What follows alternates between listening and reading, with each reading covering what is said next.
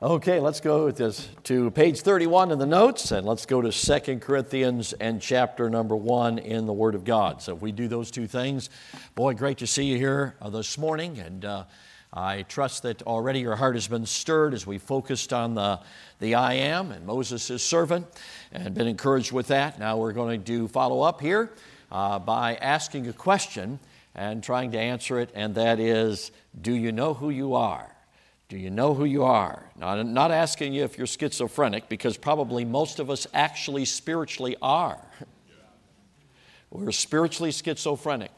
And we're going to be looking at this because I believe it's a key truth in helping us understand some things. But let me just, before I get into it, say a couple of things. First of all, as Pastor brought up one of the books out there, I know some of you have already visited the book tables. And I do want to encourage you to pray about, Lord, is there a book out there that would open truth to me in a way that would help me in my Christian life? And I have found that really a good book is what you might call preaching in print. It is a book that drives you to the book. It's one of those books when you read it, you're thinking, wait, I've never thought of it quite that way. And you go back to the Bible, and perhaps it helps you understand something that perhaps you haven't fully understood before.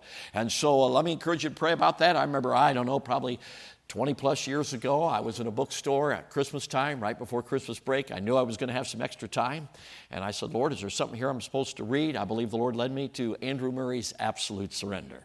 And that was definitely a turning point in my pilgrimage. God began to open my eyes to some things that were extremely helpful and continue to be. And then I found out later a little benefit that my grandmother that Pastor Van Gelderen just talked about, that was her favorite book outside of the Bible, Andrew Murray's Absolute Surrender. That was a tremendous blessing just to hear that. So there may be a book out there that may be an encouragement. Let me encourage us to pray about it. Lord, lead me to that which would be a help to me.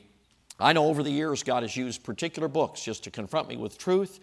And certainly there's been one recently that God has used to stir me about some things. And I want to just present some of the things God's been just illuminating, and perhaps I've kind of known, but you ever had truth, God begins to put the dots together. And you get a fuller understanding. You're thinking, wow, that is really neat how that all goes together. And I don't know about how, preachers, I'm not going to ask you to say amen, not going to ask you to raise your hand, but how many have ever felt like 10 years ago you were an idiot? You know what I'm talking about? Thinking, man alive, what was I missing? I got good news for you. 10 years from now, you're going to think you're an idiot right now. Okay, so it's, I guess, called Christian growth. You know what it is? You're thinking, wow, why didn't I get a hold of that before? They say the most productive decade of your life is 60 to 70. Isn't that exciting? Yeah. See, that's why all you young guys, all you young bucks out there, you really are morons. Okay, but anyway, so, yeah. But 60 to 70, most productive. How many are pumped about that? Raise your hand. Okay, yeah, there you go. Most productive decade right there.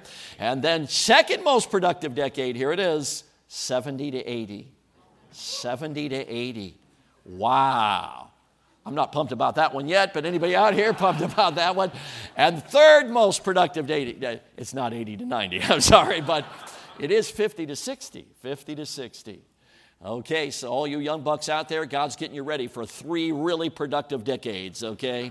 So when you hit that 50th birthday, you're ready to roll, okay? But anyway, so how many of you are under 50? Okay, so here it is. Wow, that's great. That is great. Boy, that's a lot of millennials out there. Unbelievable. I'm surprised you're still here after those comments about Starbucks. I mean, after all, I thought the millennials were going to walk on the deal, man. I thought we were going to have a massive walkout, but you're still here. Unbelievable. You know why they call it Starbucks? Because it's bucks. You know what I'm talking about? Big bucks. Okay. And like I've teased about millennials, their mantra is, why pay less for a cup of coffee when you can pay more?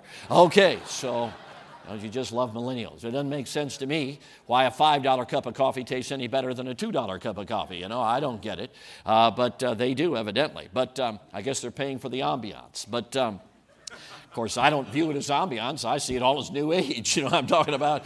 I'm holding my breath the whole time I go in there. You say, you going to Starbucks? Somebody gives me a gift card. Yes, I will go in and spend it. Okay, but that's about the only thing that will get me into Starbucks is a gift card.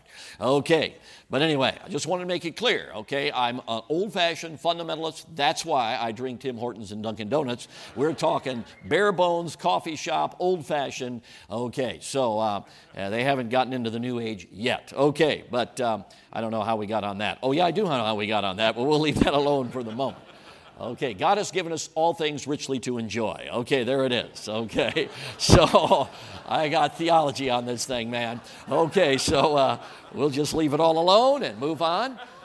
You got to remember, whenever you go after a speaker who speaks after you, you could be in big trouble. Okay, so I'm not saying a thing about Brother Sapples, not a thing. Okay, so he's coming next. Okay, so we'll leave that one alone. But anyway, let's get back to our subject matter. Do you know who you are? Do you know who you are? Have you ever read a scripture verse and you'd be honest, after you read the scripture verse, it sounded too good to be true? Can I read you 3 scripture verses that actually, if you're honest, sound too good to be true? Let's look at 2 Corinthians chapter number 2. I'd like you to see verse number 14. Of course, we're on page 31 of your notes, as I may have mentioned earlier, but let's get there, as well as the text of Scripture. Now, let's look at this, 2 Corinthians 2, verse 14. Now, thanks be unto God, which always causes us to triumph in Christ. Now, I'm not raising my hand, but how many of you, from the moment you got saved to now, have always had victory every time you were tempted? Could I see your hands? If anybody raised their hand, I'd say, you must have gotten saved 5 seconds ago. You know what I'm talking about? Yeah. Well, is that verse true? But it doesn't seem to match up with the audience in this room. Let's go to 2 Corinthians chapter number 5. Let's look at a very familiar verse of Scripture, verse number 17. The Bible says, therefore, if any man be in Christ, he is a new creature. Old things are passed away. Behold, could you tell me the next 2 words? All things are become new. How many of you would say from the moment you got saved to now that everything from the old life is gone and you've never gone back to anything from the old life? I'm not raising my hand, but is there anybody in this room that would raise your hand? Well, is the verse true? Certainly it's true. We know the Bible's true. Nobody's in this room working through that particular issue, I would assume. At least most would not be. So what's the problem? The problem certainly is not with the Word of God, but it seems to be the problem may be in our own experience. Doesn't the verse seem too good to be true? How many of you before you got saved had an anger problem? How many before you got saved had a lust problem? How many before you got saved had a worry problem? Well, the Bible says all those things are gone. You know how many things have become new? All things. Okay, now let's look down at verse number 21. It says, for he hath made him to be sin for us who knew no sin. Here it is, that we might be made the righteousness of God in him. So how many would say from the moment you got saved, again, I'm not raising my hand, but from the moment you got saved to now, that you have lived in perfect righteousness? How many would raise their hand? Well, none of us would. Well, you say, preacher, that's legal righteousness. Oh, it is legal righteousness. It's forensic righteousness. I'm glad when I'm going to stand if I were to stand at Judgment Day, I don't believe we'll be there, but if I were to stand at Judgment Day, I'm telling you, friend, I'm glad that legally I am declared to be righteous. I get that, but it's more than legal forensic righteousness. See, the sin just isn't legal and forensic. The sin is real, and if Jesus became sin for us, then the righteousness must be real too. Amen. It's not just on paper. It's not just legal. Right. So the question we have to ask ourselves is, wow, these are really statements that seem way too good to be true. And one of the reasons is because we find a hard time lining up our experience or our past with those clear statements of Scripture, don't we? So you say, okay, preacher, what's the resolution? Well, I'm going to I think most of you know the resolution. In each of those passages, you found the word in Christ or in Him. So what does that mean? Because evidently, whatever that means is an important dynamic in understanding what we're talking about. Well, let's look here at if you go to the notes, we'll begin with number 1 here in a moment, our promised victory, too good to be true. Okay, we're going to go through that in just a moment. I want to walk through the 3 verses that we just walked through, but let's just be practical for a quick moment because I do want us to really understand where I'm trying to go is down boots on the ground, day by day living. Can I say this? Every time you speak in a hurried or anxious or irritated word towards your spouse, it is indicating you don't really know who you are. And if you don't know who you are, you don't really know who He is. How about this? Every time you fall prey to inappropriate, lustful thinking, it indicates that you don't know who you are, which means you really don't understand who He is. How about this one? Every time we get angry and there's an outburst that comes out of our heart into our mouth and we say angry words, it indicates we don't know who we are and we really do not know who He is. I want us this morning to really consider the fact that the Bible is not theory, it is reality. And if somehow we're not living in that reality, we've got to figure out what's the problem, because there has to be a solution. Now, let's see there, A, promises. The very first one is going to be victory. I'm going to give you three things. We've already given you the verses, but I'd like us to just look at it quickly. Let's give just a Bible definition of three, or just at least maybe not a Bible definition, but a theological definition that would be based on biblical truth. What would we call victory? Because it says, thanks be unto God, which always causes us to triumph. Now, what's that talking about? Now, I've defined victory as this: supernatural victory over temptation to sin. It is not just clenching your teeth or white-knuckling. It is divine deliverance. So the kind of victory we're talking about is not clenching your teeth. It is not like they sometimes call it, sometimes in people coming over sinful things, besetting sins, they call it white-knuckling. I think you understand what white-knuckling is. Any guy who has ever come out of the addiction issue on the issue of pornography will tell you that many times the first efforts that seem to be what they turn to is this clenching your teeth, white-knuckling, but it never works. It's like building pressure on a dam, and as the water level grows, finally there's no longer the white-knuckling and the clenching of the teeth works. That is not true victory. Victory is supernatural. It's a divine deliverance. Okay, so holiness, sanctification, a verse we haven't read yet. Look at 1 Corinthians 1 and verse 2. Under the church of God, which is at Corinth, to them that are sanctified in Christ Jesus. Then our verse there in 2 Corinthians 5:17 we met a moment ago. So what is holiness or sanctification? Those that were in Sunday school here at Falls Baptist Church know that's the name of God that was dealt with in Sunday school. And so, of course, I think most of us understand that the whole concept of holiness or sanctification is the concept of separation. It's interesting to me how that separation is one of those bad words. We don't like the word separation. But actually, when you got married, the whole concept of marriage is separation. Did you know that? Amen. You know, it's interesting to me that separation, the focus of separation, is not primarily on what you're separated from. It's primarily on what you're separated to. Amen. See, during a wedding ceremony, the pastor has the vows, and usually they quote after him, and part of the vows is, forsaking all others. So imagine the pastor's looking at the groom and he's repeating after him, and you know how grooms do, they usually miss a few words, but anyway, you know how it goes, and so he's saying, forsaking all others. Can you imagine the groom looking at the pastor and you say, what gives, preach? You mean I've got to forsake all the girls in the world just for this one? I think the wedding ceremony would be over. You know what I'm talking about? He'd have a bouquet of flowers in his mouth. And probably needfully for. You know, none of you at your marriages, I would hope, none of you at your marriage ceremony thought, oh, that's a bummer. I got to forsake all the women in the world just for this one. Separation is really, if you think of separation negatively, you don't think of it biblically. That's right. Amen. Separation is always unto. And be ye holy unto me, for I, the Lord your God, am holy, and have severed you from other people that ye should be, anybody know? Mine. That sounds pretty positive to me. So what is holiness, sanctification in the Bible sense? It's an innate separation from all that is sinful or tainted with sin, because that is who we are. Now that's a pretty high level, isn't it? Both of these definitions are intended to be on a very high level. You don't grit your teeth and get to this because it's in the inner core of who you are. Number 3, righteousness.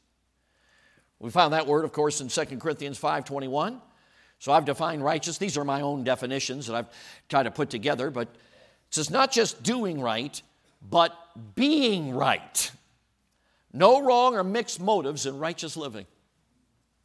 You know, the Bible says the plowing of the wicked is, anybody know? Sin. How can that be? And the answer is because a lost person can't do anything without sinning. Everything he does is motivated from the wrong motive. Yes. Yes. A lost person sins the entire day long. I don't care if they're eating. It doesn't matter if they're plowing. It does not matter. Why? Because their motives are mixed. It's really a remarkable thing. Unfortunately, when we get saved, a lot of that transfers into our Christian life where we're still motivated by mixed motives. But true righteousness is understanding that it's no wrong or mixed motives in our righteous living. Now think about that. So it's not just focused on what you do, it's far more focused on who you are, which results, of course, in what you do. So I've tried to get the level up where the Bible puts it. Because as I mentioned many times, I think we can take Bible concepts and we kind of can dumb them down if we're not careful. But I wanted to get them up there where there is clearly a supernatural understanding that there's no way any of this is happening without divine intervention. So that's what we might call there the promises of those 3 things. But now let's look at something we already mentioned, that little 2 words, in Christ. Now, this obviously is the key, and we'll develop it further, but let's just look at it for a moment here. One of the great verses there, 1 Corinthians 1 and verse 30, "But of him are ye in Christ Jesus, who of God is made unto us wisdom and righteousness and sanctification and redemption, that according as it is written, he that glorieth, let him glory in the Lord." Now, what does it mean when we're in Jesus Christ? One theologian, Leon Morris, put it this way: the saved are of him. Where the preposition gives the idea of source, their new life derives from God. They are in Christ Jesus. Whole books have been written about this I can't even say the word, you know it, phrase, which Paul habitually used. When you preach to teenagers, you don't use big words. Okay, but anyway, enigmatic. Okay, there we got it. Phrase, which Paul habitually uses to indicate the relationship between believers in Christ. Briefly, it shows that the believer is connected to his Lord in the closest possible fashion. Christ is the very atmosphere in which he lives, but we must not interpret this mechanically. Christ is a person. The phrase describes personal attachment to a personal Savior. Now, friends, we are in union with Jesus Christ. I've sometimes used this, illustration with young people. If you take a sponge and put it in the water, is the water in the sponge, or the sponge in the water? And the answer is, well, they're both true. But I think a sponge is maybe a poor illustration because you can pull a sponge out of a water and dry it. I think a better illustration is if you put red food coloring into a bucket of water. So my question is, the red food coloring in the water, or is the water in the red food coloring? And the answer is, there's inseparable union, and pretty much, friend, that is going to stick together. When you and I got saved, we got into union with Jesus Christ, and may I tell you this, friend, his history became ours. So when the Bible says, I am crucified with Christ, that's not just a nice little theological concept. I don't understand it, but it actually is true. We're in union with Jesus Christ so much that his history has become ours. It reminds me, J. Vernon McGee was over in the Bible lands and found the Muslim gatekeeper that worked with the cemetery on top of what is the place of the skull. Many of us believe is the authentic place where Jesus was crucified. And he got paid the gatekeeper off. That's pretty much what you have to do in some of those situations. But he wanted to get on top of Calvary. And when he did, he was deeply moved. The Muslim gatekeeper looked at him and said, you ever been here before? And he said, yes, I have. He said, when were you here? He said, 2,000 years ago. I want to tell you something, friends. 2,000 years ago, you were there. You know why? The Bible says you were. Because you have so been in union with Jesus Christ that his history has become yours. You've been raised up together with him. These are remarkable truths. There'll be more said about them, but I want you to understand what it means to be in Christ. As Ruth Paxson says in Life on the Highest Plane, a classic on the Spirit-filled life, to be in Christ is to be where He is to be what He is, and to share in what He has. It's an inseparable union. If you're saved, friend, there is no way you can ever break that union. It is inseparable for eternity. I know I've used this illustration before, but it does help. I remember when I was a kid, Evangelist Phil Schuler. I'm just curious, how many of you remember Evangelist Phil Schuler? I mean, Evangelist Phil Schuler was out of the old school. You know what I'm talking about? It was like, it's not that he looked for fights, but you almost felt like he did. You know what I'm talking about? He just was one of those old guys that just, he didn't shy away from anything. And but anyway, one day he was out, and he's from Los Angeles. His dad was a pastor out there, and he was in Los Angeles traffic. If you ever want to lose your sanctification, that's where you go, L.A., and you'll lose your sanctification out there. But anyway, so he was out in that L.A. traffic, and you know how that goes, and he inadvertently cut somebody off. That's not something you want to do in L.A. traffic, okay? He cut somebody off, and the guy got angry. And so he pulled up right next to Phil Schuler, and he indicated to him, roll your window down.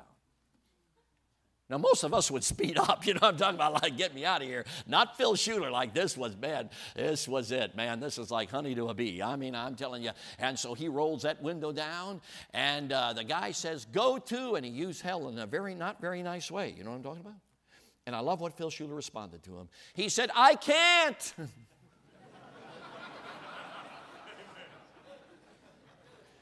Do you know, my friend, the reason that is true is because you and I are union with Jesus Christ, and He can't.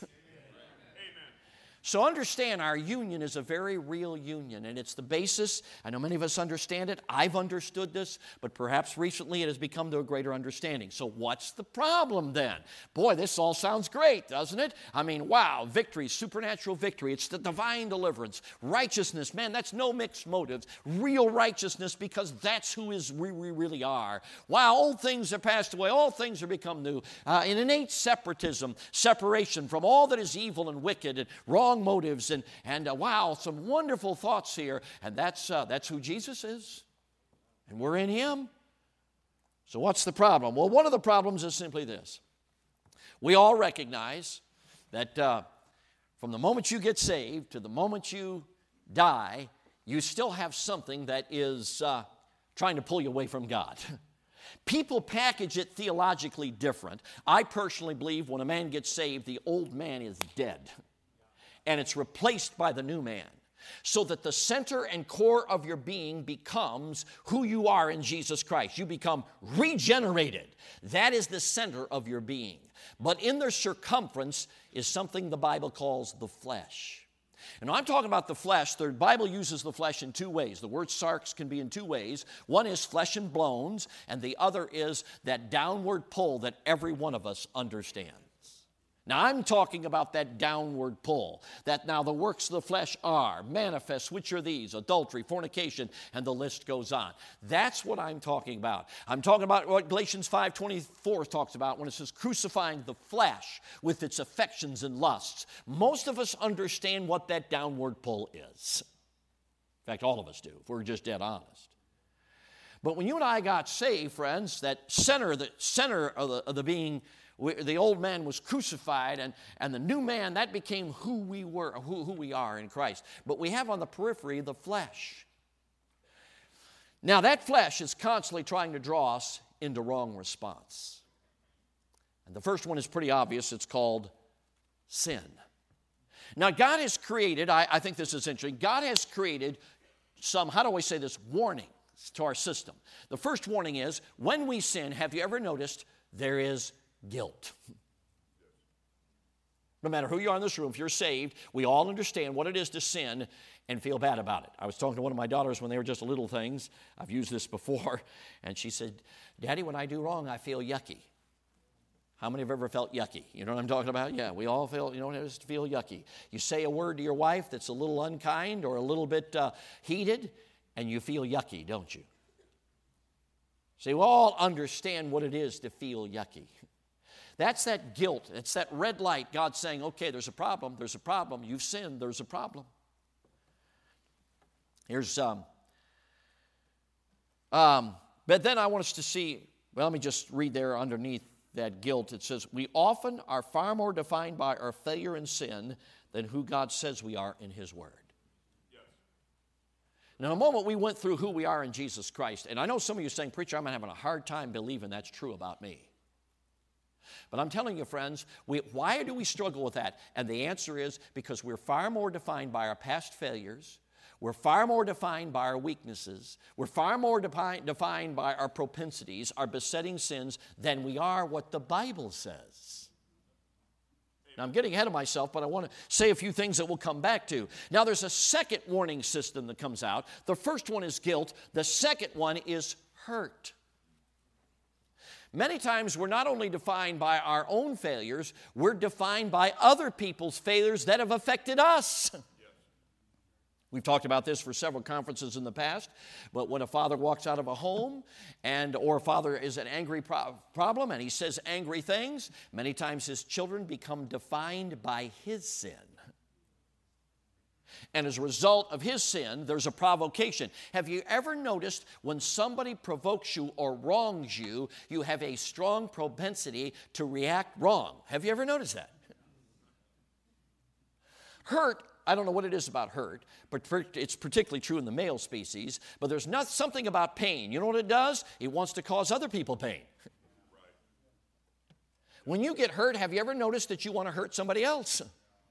Now, I've used this illustration before, but again, many folks perhaps weren't here a few years back when I dealt with some of this.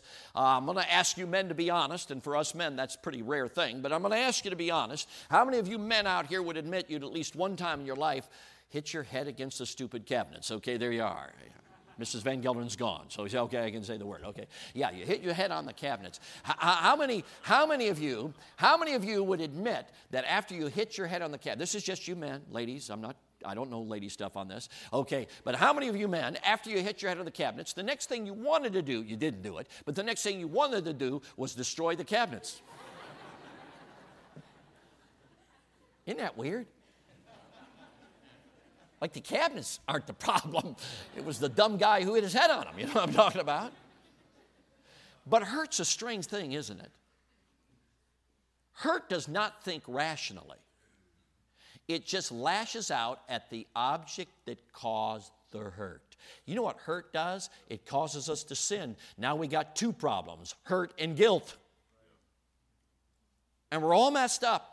And many people are defined by the people who have sinned against them. If you work in this at all, you know that sometimes a kid gets taken advantage of in a terrible, horrific way, morally, whatever, and they become defined by that. They become defined by the offense against them, and they had nothing to do with it. Many kids blame themselves for their parents' divorce. Like, what?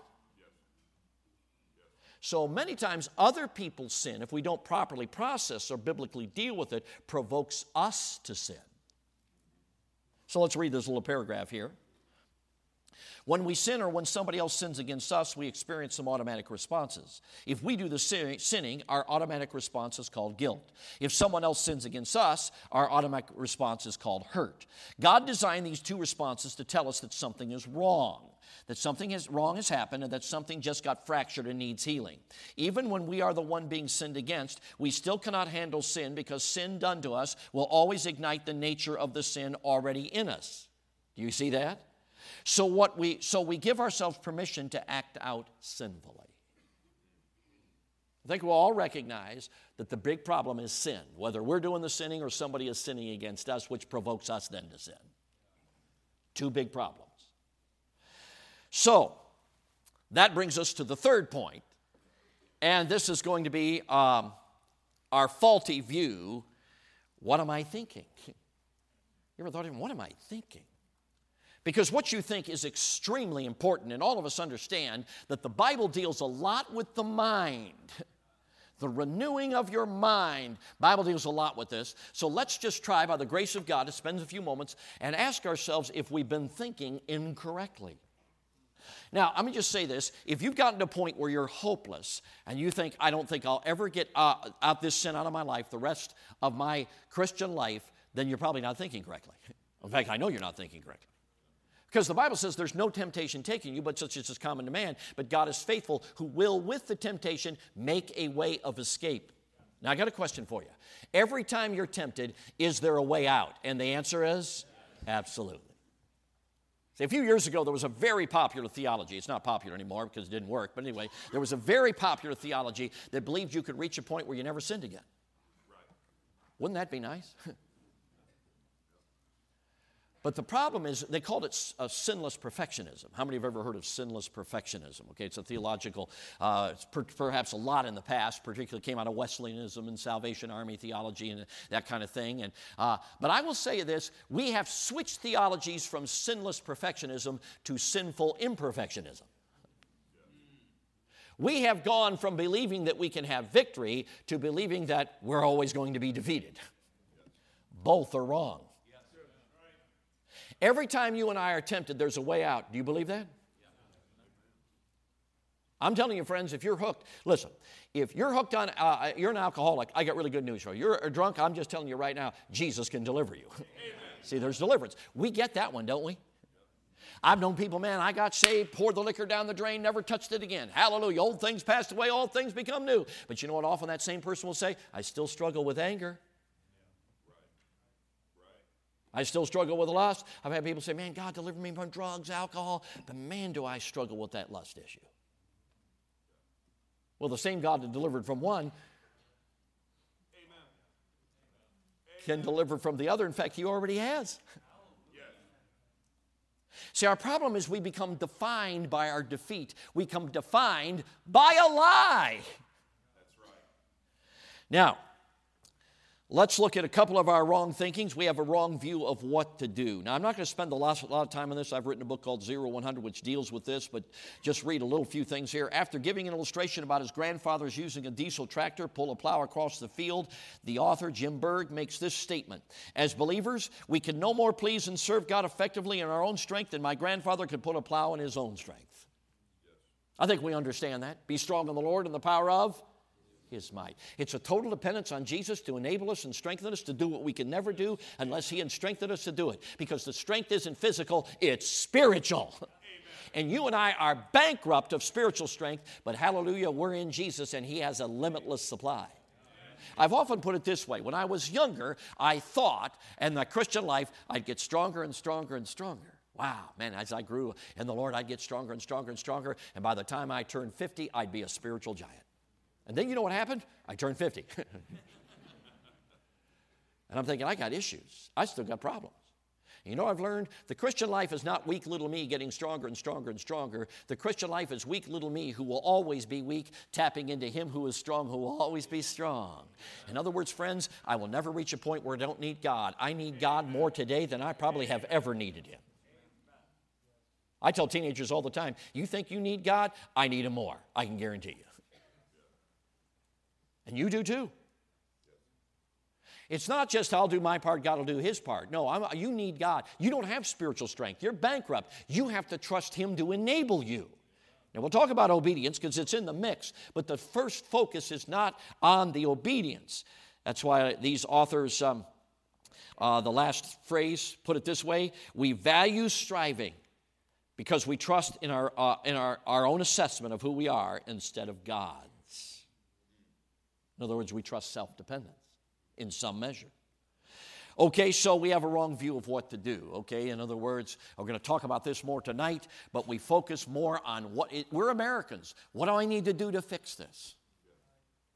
Instead of looking to God to enable us for a miraculous intervention. Okay, let's look at B. We have a wrong view of who we are. Now, I've already kind of started to touch on this, but I want to spend a little bit more time because this is core and central to the rest of the time. And it's not that it's a long lecture here or message, but look at salvation, again from Ruth Paxson. In the physical realm, we recognize two laws which operate everywhere and always. Physical life is the result of physical birth, and the thing that is born partakes of the nature of that which gave it birth. Okay, like begets like, natural begets natural. Jesus told Nicodemus, the same kind of law prevails in the spiritual realm. The spiritual life is the result of spiritual birth, and that which is born of God partakes of the nature of God. Like begets like, divine begets divine. John 3, 6 and 7, that which is born of the flesh is flesh, and that which is born of the Spirit is spirit. Ye must be born again. May I say this, friend? When you got saved, there was a radical transformation. The center changed. The old center is gone and the new center has come. The old man was crucified and the new man, regenerated by the Holy Spirit, is now the central of your being. Now, as I mentioned, as a result of that being core and central, that brings us then to sanctification because, as I mentioned, we have on this perimeter, we have this flesh. Have you ever noticed the flesh is what we become defined by? But that's not the core central of who we are. It's on the perimeter. When you die, the flesh is gone, but who you are is still there. You are not defined by that which goes at death. Obviously, you'll have a glorified body. I get that. I don't understand all that will be. But that which is the downward pull is gone. That is not who you are. And Satan wants you to be defined by your flesh instead of being defined by who you are in the core and central of your being. You are born again, regenerated, a child of God. You are a new man. Now, let's just look at a few things here that might help us with this. We will never know our identity in Christ, and we will never live out our identity unless we start on the path of trusting God. To resolve our sin issues, we must begin trusting who God says we are. You say, well, preacher, I don't feel very holy, and I don't feel righteous, and I don't feel like old things are gone, and I don't feel victorious. I feel defeated. We're going to come into this for a moment. The question I would ask you is, who are you trusting? Your feelings or the revealed revelation of the Word of God? That's good. Right. He that trusted in his own heart, you know what God says, is a fool. Yes. I'm going to just be dead honest with you. So, you ever notice, I think Harold Vaughn a few years ago preached a message where he talked about preaching to yourself. Do you preach to yourself? You probably need to. Because I don't know, sometimes I have to say, you know what, Jim, you're being a fool. Because you're trusting in your own heart. Trusting how you feel instead of trusting what the Bible says is. And we all fall prey. We sometimes get on teenagers saying, you know, stop living by your feelings, but there are a lot of adults in this room who live by their feelings. Yes, sir. And you are defined in your Christian life by how you feel. You are not defined by the Word of God. That's why you're on a roller coaster, one day encouraged, next day defeated, one day up, next day down. It's because you're more defined by how you feel than what the Word of God says. So you got to start preaching to yourself. When you preach to yourself, you can say things you can't sing in a congregation. Like, I can't look out at you and say, you're a bunch of fools. I can't do that. But I can do it when I'm preaching to myself. Well, I shouldn't say that. Some preachers can do that. My dad said years ago at Bob Jones College, he said they had a preacher come through and got the whole student body got saved again. I mean, he got them all saved. You know what I'm talking about? Preached the P of Calvinism, got them all lost. You know what I'm talking about? I mean, none of them were persevering, got them all lost and got them saved again. You know what I'm talking about? You know what happens when you get saved again? Nothing. Because you've already been saved, okay? Nothing happens, yeah. Nothing happens. Nothing happens. Got them all saved again. And somebody called Dr. Bob Sr. was out on the arrival trail. He canceled the meeting, came rushing back to Bob Jones, canceled classes, everybody there in chapel at 8 o'clock. And he got up, and my dad said he glowered at the student body, just glowered at him. And then he, they said he would put his hand on his head, and he didn't have much up there, and he'd rub his head. I don't know what that had to do with it, but anyway, and he looked at him and said, "You fools, you're a bunch of fools." Now, not many preachers can do that. I've never done that to BCM students, but you can preach to yourself that way. He that is trusted in his own heart is a fool. Listen, friends, when we're inconsistent in our Christian life, we're trusting in our own heart. Okay, let me just say something about this, because many times when it comes to, this is what we call positional truth. Now, one of the things in theology, I love theology, but one of the dangers we have is to keep it up in the ivory tower instead of getting it down where we live. And many times we think, oh yeah, in Jesus I'm righteous. In Jesus old things have passed away. Hallelujah, all things become new. In Jesus I always triumph. What does that mean? And we view this, don't miss this, we view positional truth as potential. Now, I'm just going to tell you theologically, you've got to get this down. Positional truth is not potential primarily. It is reality. Amen. I'm going to make this statement, illustrate it later, but something can be real and yet not realized. fact, in our lives, there are a lot of things that are real, but they're not realized. And in a moment, you're going to see throughout the Word of God, God uses different words to help us realize what is real. One of them is in Romans 6 called reckon. The word trust and believe is often used in that context. These are words God has designed to say, hey, it's real, now you need to realize. But I'm getting ahead of myself a little bit. I like this next quote here. God has given us the DNA of godliness. We are saints. Righteous. Nothing we do will make us more righteous than we already are. Did you get that statement? Now he's talking about the core central being. Nothing we'll do will alter this reality. God knows our DNA. He knows that we are Christ in me, and now He is asking us to join Him in what He knows is true. Now you say, well, preacher, how can that be true? Because my DNA may be righteous, but man, I had a lot of unrighteousness in my life. And one of the illustrations that is so helpful, that was used by these authors, is the illustration of the caterpillar and the butterfly. You know, a caterpillar doesn't look like a butterfly. Have you ever noticed that? Most of the time, caterpillars are kind of ugly.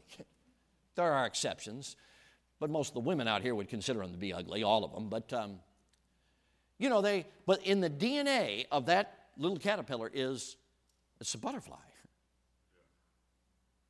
And it really is a butterfly.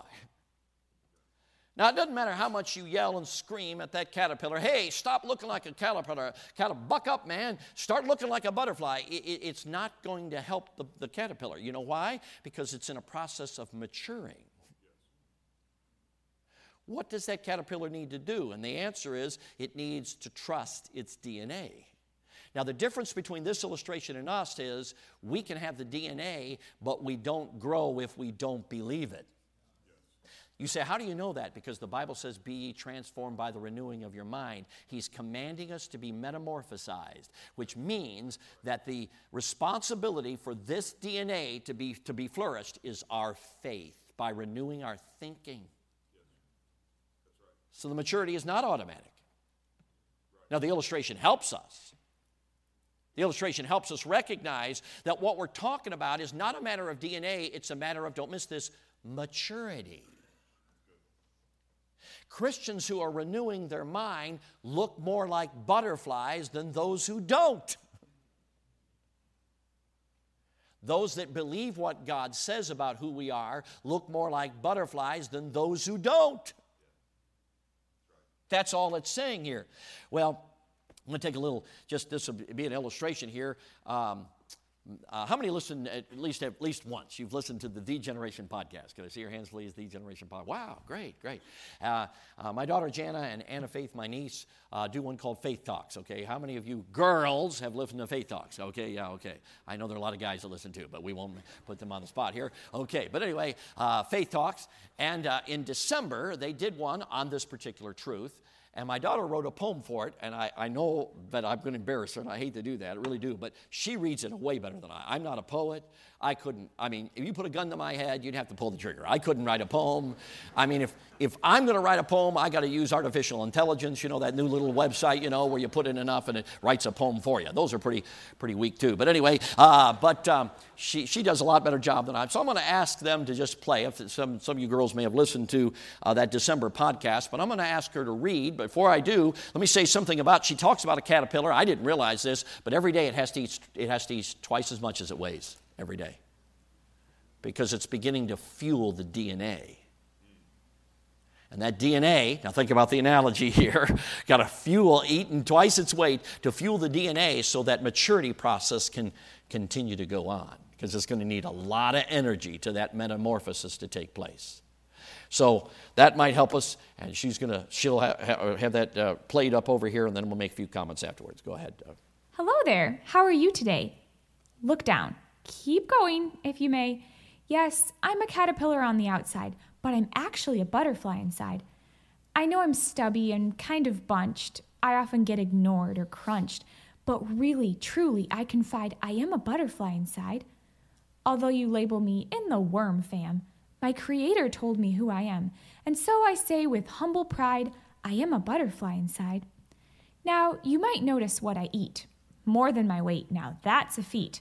I feast upon the bread he supplied to feed my butterfly inside. Don't judge the process. Yes, it's slow. Just give me time to mature and grow. Right now I crawl. One day I'll glide, 'cause I'm a butterfly inside. My Creator told me I can trust. When darkness comes, I know it must. That even when I feel I've died, I'm still a butterfly inside. Sometimes his words just don't sink in, just looking at my wrinkled skin. But DNA, the truth replied, you're still a butterfly inside. You need not care what may appear, for I've not given you that spirit of fear. Power, wisdom, love I provide, all found in the butterfly inside. I could inch about my day, like a worm the normal way, but what freedom when I abide and truly believe I'm a butterfly inside. Are you a butterfly inside? Do you really believe that? You know, my contention is, most of the time we don't. We're defined by our past. We're defined by our failures. We're defined by our propensities. We're defined by our inclinations. We're defined by our besetting sins, and we are not defined by what God says we are. We are righteous in Him. We are wisdom in Him. We are sanctification in Him. Old things have passed away. All things have become new in Him.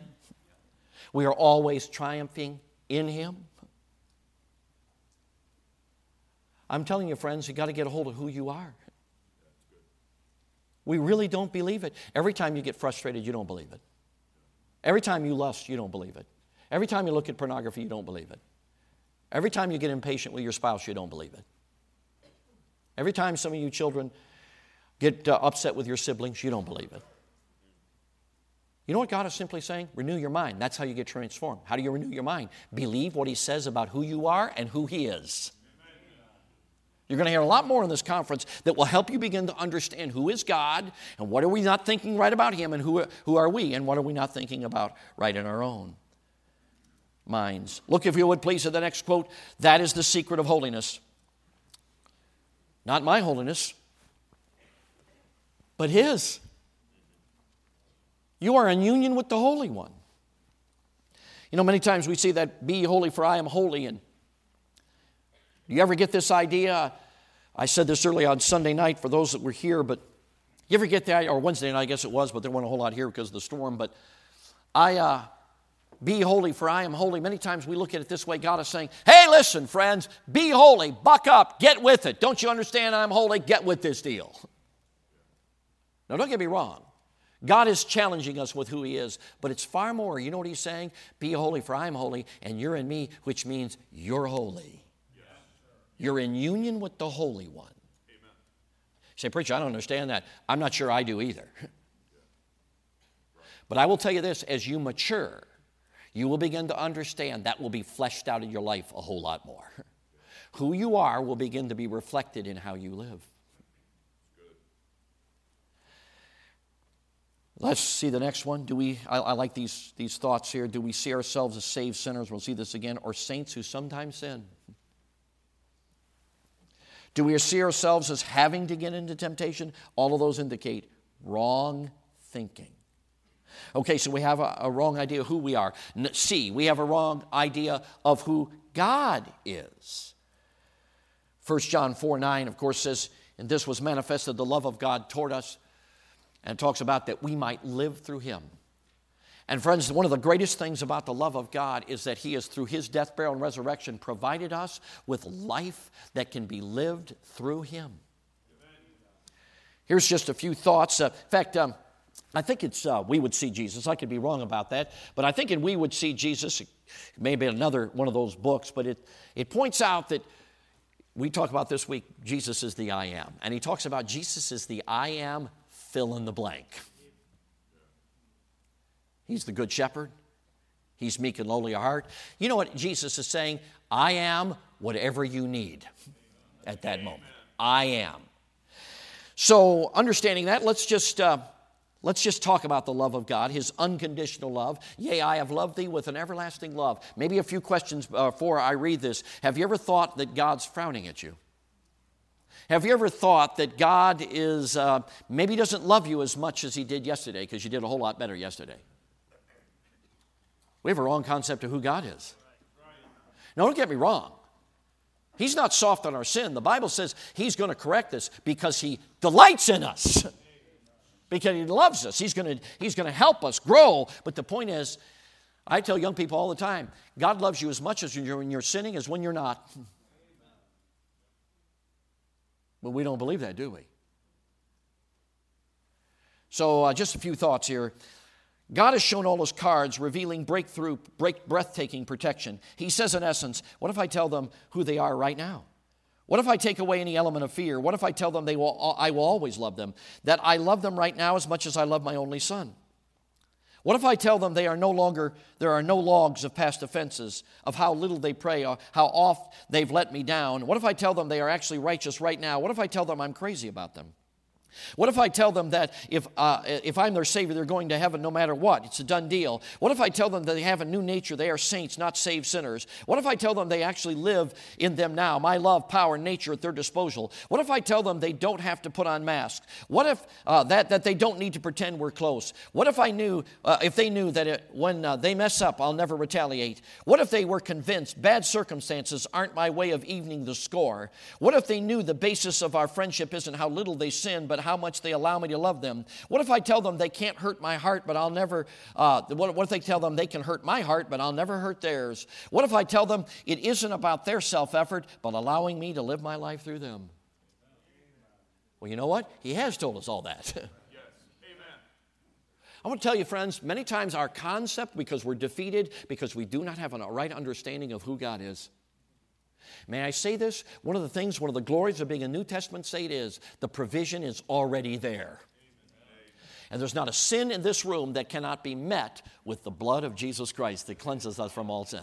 And I love the present tense of those of you that are Greek scholars. And of course, I'm using the word scholar. I'm with pastors. I'm using it extremely lightly. But anyway, those of you that know a little bit about the Greek, you know that word cleanseth is in the present tense. The blood of Jesus Christ is cleansing us from all sin. And hallelujah, friends, your sins and the last few hours, your sins of yesterday are no match for the power of the blood of Jesus Christ. Amen. And I will tell you, friend, Jesus is delighted when you and I just get sick of it and get honest with God. I don't think it's wrong to say, God, please forgive me. But 1 John 1:9 is not telling you got to say, please forgive me. You say, preacher, what's it saying? It's saying if you get honest with God, he'll forgive you. If you just say, God, I got irritated with my wife. God, I got frustrated about those circumstances. God, I got angry about that guy who cut me off. And whatever. You know what God says? You're forgiven. Just getting honest with God. And God says you're forgiven. His blood is waiting to cleanse us. All we need to do is just get honest with God. But you know what we often do? God, I struggle a little bit with my spouse, but really, man, this guy next door, he really struggles. I mean, we can hear him yelling through the walls. Help us. You know what? God's really not interested in your next door neighbor. He's interested in you as far as you're concerned. It's just getting honest with God. It's not comparing ourselves. It's not us sticking a mask on and coming to church acting like we're something we're not. In fact, I love the definition. I've heard it before, and I think it's wonderful. Church is where you ought to be able to hurt out loud. Yeah. Church is where you ought to be able to come and say, would you pray for me? Man, I'm struggling with anger. I'm telling you, if you'd start coming to church telling godly people who love you and care about you about the issues you need victory in, you'd see a whole lot more victory than you see now. You say, how in the world can you say that? Because God gives grace to the humble. That's what it says. But instead, we come to church and act like we're something we're not. I've seen it with our evangelistic team. When we're praying, the more honest the team is, the more power is on the team. When the team talks about how they're struggling, how they're, whatever the issues might be, and there's a corporate prayer meeting where we're just talking about our needs, I don't know how to explain it. It's like God walks right through the door. You know why? Because he gives grace to the honest, to the humble. And it's where the power is. But not in our culture. You know what our culture is? Put the mask on and act like you're something you're not. Politicians are really good at that. But sometimes Christians are better. You know what God's saying? Just get honest to the appropriate people. Say, who are the appropriate people? God will show you. You might start with your spouse. Okay, we have a wrong view of who God is. And last of all, we have a wrong view of what Satan does. Just a couple of things here. Number one, Satan is a master illusionist. I think sometimes we forget this. The Bible talks about that you may be able to stand against the wiles of the devil, and of course that's the deceitful stratagems. He is a very, very wily, he's a liar, and he knows how to spin deception around us. So I'm going to just prove this, and perhaps I've said this before, but it might be a help. How many out here would admit, at least once in your life, you got discouraged? Okay, those of you who didn't raise their hand, you're in huge trouble. Okay, but anyway, we've all been discouraged. You know what discouragement is? An illusion. So I want to ask you, at the worst point you've ever been discouraged in your life, was God discouraged about the circumstances you were in? No. The worst moment you've had, you know what God's doing up in heaven? Okay, I started this going about 5 months ago because I'm in the eternal present sense, so I got this already running over here, and I got this going, and I got this over here, I got this over here. About 3 years ago, I got this going because I knew this was coming, and I got this going over here. You know what I'm talking about? He's got it all figured out. He's not discouraged, so why are we? And the answer is because we bought into an illusion. Satan is a master illusionist. And you know what he loves to give you an illusion of? That you just have to get discouraged. You just have to get angry. You just have to get irritated. Why did she do that again? You just got to get frustrated. You've just got to lust. Okay, he wants you to get to the illusion that you just have to. And he's a master at spinning in your circumference, using your flesh to try to get you overwhelmed. But you know what, my friend? You and I, you know what reckoning is saying? I don't believe the illusion. I believe that in Jesus I am righteous. Yes. Old things have passed away. All things have become new. Amen. I'm believing it. In Jesus, I'm righteous. I'm sanctified, set apart in Jesus. Amen. Now, illusions are powerful. I've talked about this before, but I just can't think of one that perhaps would help us anymore. But several times in my life, I've ridden this ride that simulates hang gliding. Now, I've admitted this. I feel like I just got to be honest, but I don't like heights. I just do not like heights. I mean, every time I see those 1940s and 50s picture of people building the Empire State Building, eating lunch out on an I-beam, I'm telling you, I feel like I'm going to faint. I'm just thinking, those people are absolute idiots. How in the world, Mrs. Van Gelden's not here for that one either, okay, but anyway, how in the world can they do that? I couldn't have done that. I'd have jumped and just committed suicide. I mean, that'd have been better. I mean, why faint? I mean, I'm telling you, I was going to faint anyway. I mean, how many can identify with me? How many? Oh, normal people. There are some normal people out here. Great. I mean, some people just walk around in heights and thinking, that's crazy. I don't like heights. Number one fear, I don't know why, it just is. But on this simulation of hang gliding, it is extremely immersive. You know, they put you in this little thing and have a seatbelt on, and you got little armrests, and man, I'm white knuckling. I'm talking about white knuckling there on that thing, because they tilt the thing to kind of make you like you're going to fall out. They blow wind in your face. They even have scents. I mean, it's very immersive, sensory, and they got a big concave lens, and so it's very, very huge, and you feel it's very immersive. And recently, when I was on that thing, I was they flew us over the Matterhorn. And I'm telling you, I was freaking out. I mean, I just felt I'm thousands of feet above. And you know what I had to do? I had to say, I'm not believing the illusion. It's a lie. I'm only 20 feet above the ground. If I fall out, I'm going to sprain my ankle, and I can sue them and get a bunch of money, so it's not a big deal. You know? So it's no big deal. Don't worry about it. It's not a big deal. You know what I had to do that entire flight, anytime it got high, because one of them was in Monument Valley out there in Utah, and you're going over these monuments way up in the air, and I mean, I'm just grabbing on. I had to keep reckoning stuff. No, I'm only 20 feet above the ground, only 20 feet above the ground. I had to keep rejecting the illusion. And do you know what I'm telling you what the Christian life is? It's just like that hang gliding. You've got to keep rejecting the illusion. No, I don't believe that. No, I don't believe that. I don't have to look at that. No, I don't have to go there. I don't have to say that. I don't have to be frustrated. I don't have to do that, right? Because that's not who I am. My flesh is trying to tell me that's who I am, but that's not who I am. Core and central, I believe in Jesus I'm righteous. In Jesus, old things are passed away, all things are become new. Hallelujah. That is my DNA. And by renewing my mind, guess what happens? The DNA begins to frame who I am becoming. Yes. And I began to be the butterfly God made me the moment I got saved. You're a butterfly inside. You pornographic addicts, you're a butterfly inside. You that are addicted to anger, you're a butterfly inside. You that can't believe God for nothing, you're a butterfly inside. You know what you need to do? Believe it.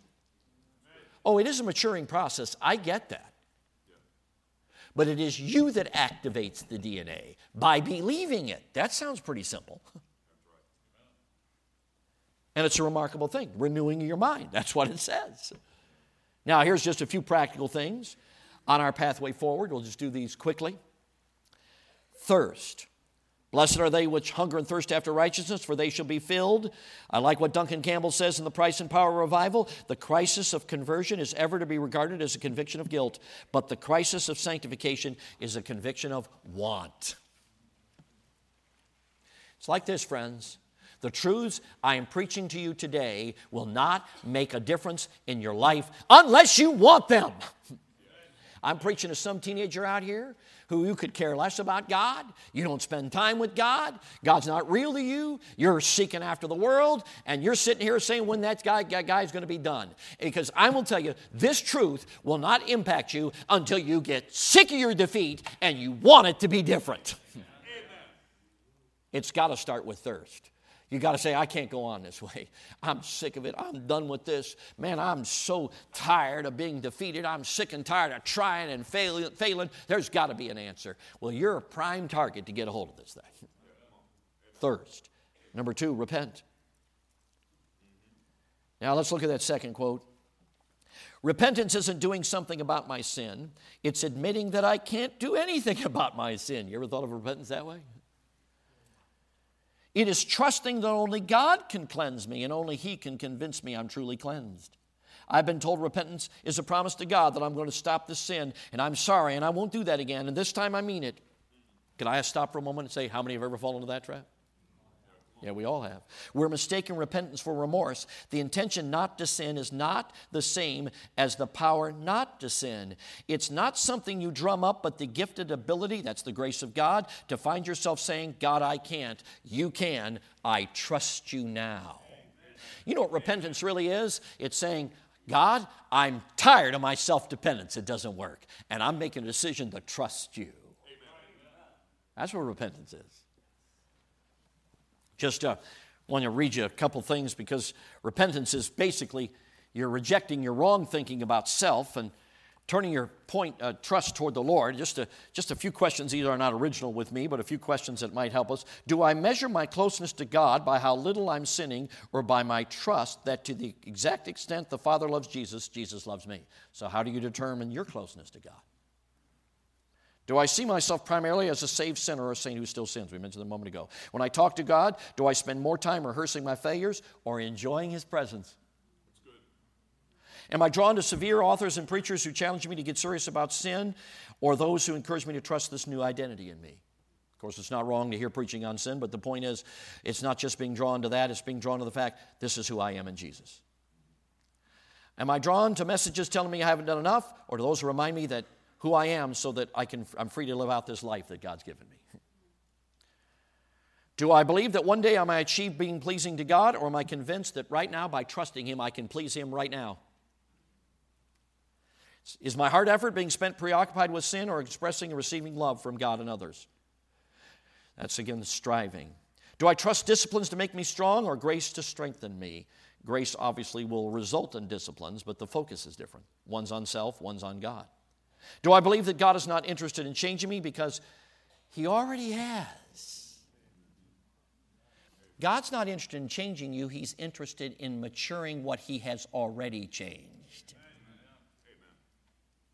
See, that changes your concept. Because if He's interested in changing you, saying, I got problems. Well, we all do. But the point is, the DNA is already there.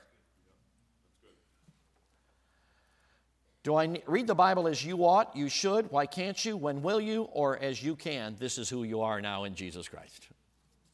See, just get us to think a little bit. Okay, so you got to repent, self-dependence, wrong thinking. Okay, trust. I'm going to preach a whole message on this, Lord willing, tonight. But let's just look at reckon, of course, is one of those trust words there in Romans 6. Some believe they will eventually, through sincere diligence, change into someone better. Their confidence is the change centers on sanctified self-effort. Some believe the very essence of who they are is completely changed. They are convinced of absolute fused union with the God of the universe. Their confidence to mature is placed squarely in trust in their new identity in Jesus. This does not mean they don't fail. They do fail, but in the end, they trust who God has made them. If I follow the first path, I'm trying to change from who I was into whom I should be. If I follow the second, I'm maturing into who I already am. See, it's trust. So I put it sometimes, the Christian life is not do and you'll be. The Christian life is because you are, do. It's based on who we are in Jesus Christ. Romans 8, if I could just say this quickly, Romans 8 deals with, in fact, I just want you to go to Romans 8. I'm going to do this very quickly, just a few pages back, Romans 8. Just want to do this very quickly. Romans chapter 8, and I just want to show you this because this is central to the whole message. And I may deal with some of these other things tonight. We'll see. Romans chapter 8, just need to quickly go over this. If you look at verse number 5, the Bible tells us, verse number 5, this, of course, is talking about victory in Christ, and there's a lot of things we could talk about here. They that are after the flesh do mind the things of the flesh, but they that are after the Spirit, the things of the Spirit. Verse number 7, for because the carnal mind is enmity against God, it is not subject to the law of God, neither indeed can be. So they that are in the flesh cannot please God. But ye are not in the flesh, but in the Spirit, if so be that the Spirit of God dwell in you. Okay, now, if you see, there's two prepositions. There's after, and there is in. Now, both of them are related to the words flesh and spirit. So God is contrasting walking after the flesh, and He is contrasting walking after the Spirit. He's also contrasting being in the flesh and being in the Spirit. And we get a clue from the last verse I read that if you are in the Spirit, you're saved, and if you're in the flesh, you're not. So in is what we might call positional truth. After is a really practical truth. Now, let me help you out because I think this illustration kind of helps us understand practically the theological ramifications of this. Okay, I'm going to take flesh and spirit away and use an analogy, and I'd like to use poverty and riches. Someone who is in poverty is all they can do is walk after poverty. They live after the ways of a poor man because that's their only option. They are in essence poor. Let's just imagine they live in a shack and have newspaper for wallpaper, and they dumpster dive to get meals. They have rags for clothes, and they have a garbage cart they stole from, a grocery cart they stole from Walmart or whatever, and they have all their worldly goods in there. And again, you Northerners have no idea what I'm talking about. Go to Florida, you see them everywhere. Okay, but anyway, and so that's the idea, and this person is in poverty. They couldn't live after the ways of a rich man. It's impossible. They don't have the means. They're in essence poor. They have only one option, to walk after the ways of poverty. You tracking with me? So one day, a well-dressed lawyer walks up to the door, knocks on the door, pulls out a checkbook, hands it to him. I know this is dated, but anyway, hands a checkbook to him and says, listen, your long-lost uncle just died. You just inherited $10 million. Here it is. Here's the checkbook. Do you know what? They're no longer in poverty. You know where they are now? They're in riches. Yeah, in riches. Now, can they, if they want to, still live after the ways of poverty? And the answer is, yeah, they sure could. They could still live in that shack. They could dumpster dive, and they could certainly wear rags for clothes and take that little grocery cart with all their worldly belongings in it. Sure, they could do that. Could they, if they wanted to, live after the ways of riches? And the answer is, yes. They'd have to take their checkbook down. Can you imagine that first kind of scared to death? They go down to the bank. It's got its name on that thing. They write a check, and they're thinking, oh, yeah, boy, it'd be nice to get a nice hot meal. So I'm going to write a check. I would say for $10, but these days it would be $15, even at McDonald's. You know what I'm talking about? So they write a check for $15, they're going to go down to McDonald's, get a hot meal, not have to dumpster dive. and write it out a little scared. And they put it to the, little timidly, they give it to the cashier, and she's kind of looking at it like, what in the world are you doing? She gets on her computer, and her eyes get big. She sees $10 million. With a new respect, she walks over, hands 3 5s. Boy, that guy's all pumped up, goes down to McDonald's, spends every cent of that $15. Decides, you know what? I'm going to try that again. So he goes down to the bank this time a little more confident. You know what I'm talking about? Says, I could use some new clothes. And so he writes a check out for $300. Same thing, different cashiers. He's kind of looking at, what are you doing here? Writes the $300. She gets on the computer. Same thing. Oh, whoa. And gives 3 $100 bills. Goes down, buys new clothes. You know what I'm talking about? Thinking, wow, this is working great. Starts looking on Zillow or whatever, and finds a nice, house, $300,000. Well, probably 500 these days, but anyway. And goes down there and, you know what I'm saying? My point is, gets more and more confident, more and more bold. And you know what that poor man's beginning to do? He's starting to live like he is. His essence is that he is in riches, and now he's living after the ways of a rich man. And the point is simply this. When you and I got saved, we were in the flesh. We had no possibility of walking after the Spirit. But when we got saved, the Holy Spirit changed the center of who we are. We moved from being in this flesh to in the Spirit, and He gave us a checkbook. And do you know what happens, friend, in your Christian life? When you start opening the Bible and you start writing checks, believing who you are in Jesus Christ, and you start cashing their checks, you know what you do? You go from walking after the flesh and begin to walking after the Spirit. And you know, my friend, that's how what becomes real becomes realized. See, the $10 million was real, but it wasn't realized until the poor man acted on it and believed that he was actually rich. You know, many of us live in spiritual poverty and we're saved on the way to heaven because we have bought into a lie. So which way are you living, friend? Could I ask every head bowed, please, and every eye closed?